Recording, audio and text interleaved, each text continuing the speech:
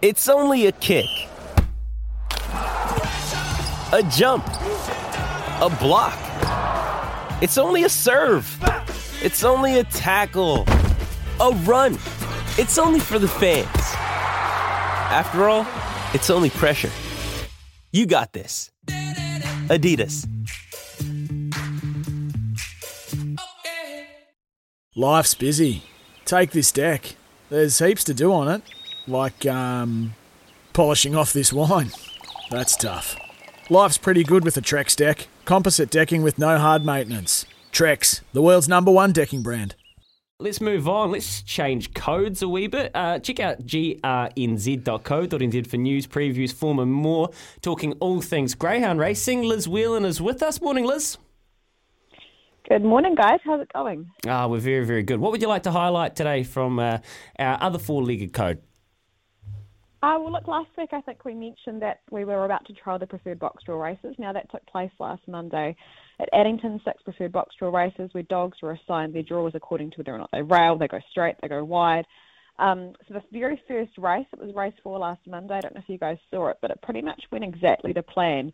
If you watch the replay, the dogs, they basically stick in their lanes. It's like watching, a swimming race or something. So I think the best part about it was the Stipes report after the race, which said no racing incidents to report. So that one was perfect. They weren't all perfect. But after the race, a panel of us went through all of them. We've reassigned 7 dogs with different early running traits, but 7 more races like these taking place on Monday again at Addington, so even more of them, more trainers are catching on, and hopefully it's just going to get bigger and better for us.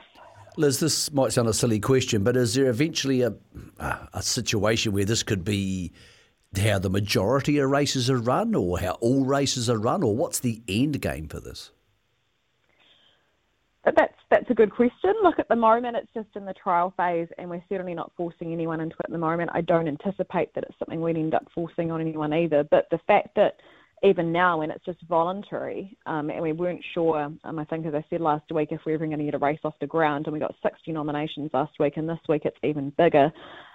We've got the potential where we end up with a lot of races like that, just because that's what trainers want to do. Obviously they're wanting their dogs to be getting these unimpeded runs in transit, and this is a good way of doing that. Yeah, no, it makes perfect sense, Liz. And last week we said I just love the innovation, and I love that the animal welfare side of it. You can you're innovating to look after the dogs. And I assume the industry supported it? Oh, absolutely. If we didn't have the buy-in of the industry, we simply wouldn't get the races off the ground. So it's really good. We've got our office on the same page, the board on the same page, our trainers on the same page, which is terrific. I mean, I know from my own experience of dog ownership, you just want them to get around safely, and if they actually win, it's a bit of a bonus, really. Yeah, nice. All right, now, racing this weekend, Liz, can you point us in the direction of where we should be watching? I hope so. Tomorrow, races as usual at Manukau. Lisa and Tracy Craik. Now, they've won 22 of the last 50 races held at Manukau. They're on fire. They've had 6 wins there in the last 2 weeks on each of the days. So I think follow them throughout the day. You can't really go wrong. But I thought race 4, number 8, Go Ahead Caller, looks really hard to beat. I thought it was a bit of a black booker effort at Cambridge on Thursday. Didn't get much luck and really picked himself up to get second. Race 11, race of the day for me. Some of the brilliant open class sprinters lining up.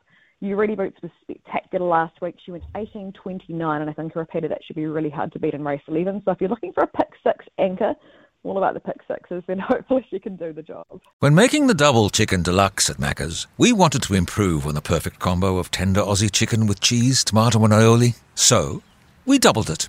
Chicken and Macca's, together and loving it. Ba-da-ba-ba-ba. Available after 10:30am for a limited time only.